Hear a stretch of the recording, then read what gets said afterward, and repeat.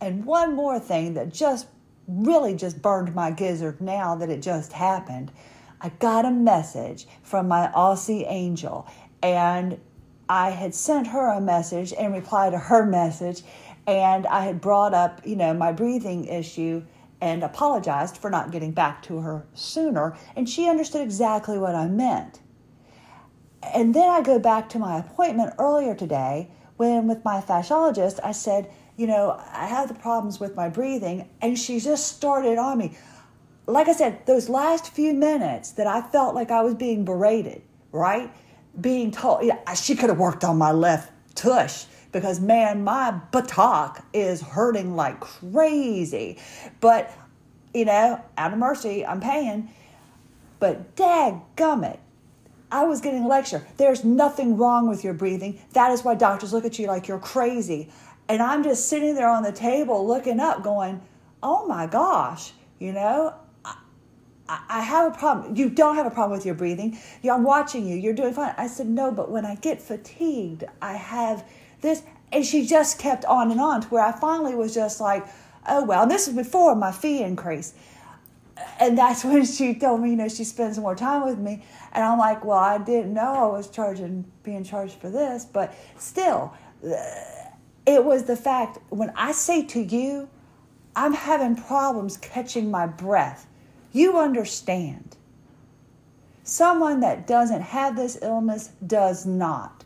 And I witnessed it firsthand from a friend. Now, granted, maybe she's trying to tell me that I need to change my verbiage so that the doctors don't think I'm crazy. But I said, even when I go in with proper verbiage, they still look at me like I'm crazy. My trapezius, this doesn't work, and this, and my transverse abdominis, it doesn't connect to the, they don't give a crap. The doctors are going to think what they want to think. And now that I think about it, I'm even more perturbed because it was such a welcome message to get from my Aussie angel. It was, hey, I totally understand what's going on with your breathing. I'm having problems with that too. And it's like there's phlegm that gets, and I'm like, oh my gosh, she gets it. So dadgummit, we are going to figure out a way to do something about this. We are going to figure out a way. I know people probably have said it, but like I said, we don't need a program about nutrition and this, that, and other. You need to eat. Because I watched this, my husband told me about this 72-hour fast, and this is what happens to your body during the fast. But by hour, 14, you start getting all these benefits and all these things happen. But it was saying, at hour 6, your blood sugar is going, and then hours, and just kept going on, right? And I was like, wow, that's what's happening to my body when I don't eat. I'm not an idiot, so I know I need to eat. The thing is, we have to figure out proper exercises. We need to figure out how to get our posture properly. And yes, we need to figure out how to do a deep breath, because I just now took a breath. And when you try to explain this to someone and they don't have this illness, they don't understand.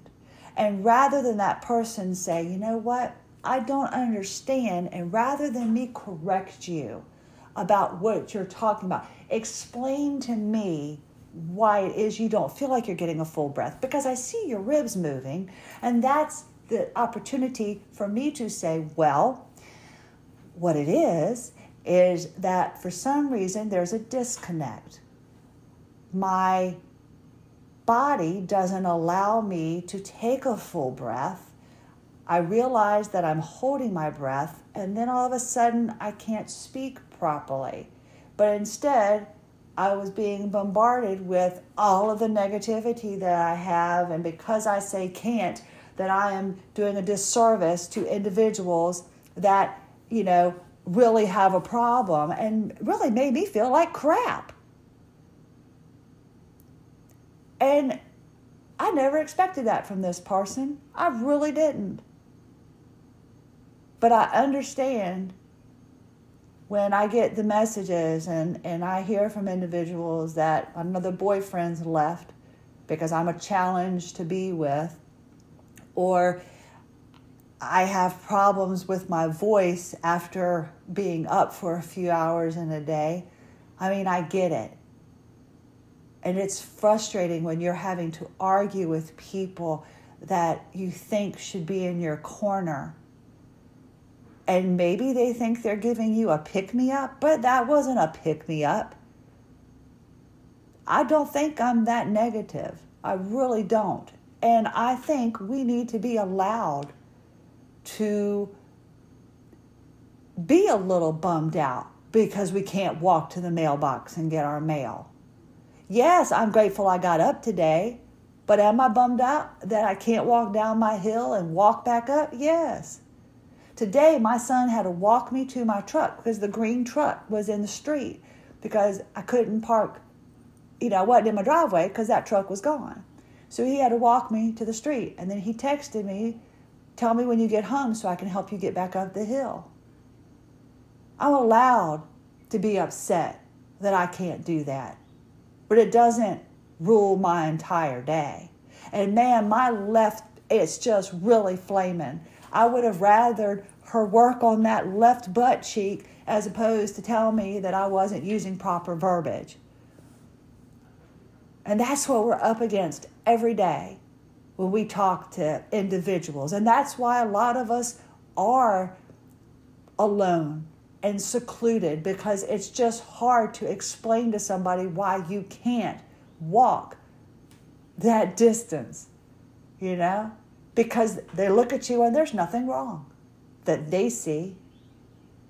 And then to have someone that you feel is on your side to tell you that, they have issues and they're out doing this and it bothered me because, like I said, I'm at her mercy. I don't know anybody else that can do this. But it just lit a fire under me when I got the message with someone saying, I totally get the breathing issues you're having. I'm having them too. So does this mean that we can only speak with individuals that have EDS? No. We just need to figure out how we can explain to others without feeling like we're on the defensive, especially when it's the professional taking care of you. That's why we need to band together and make something happen. Yes, it might not be in my lifetime, but dadgummit, we're going to have a lot of fun trying. Thanks again for shooting the breeze with me. Have a lovely day.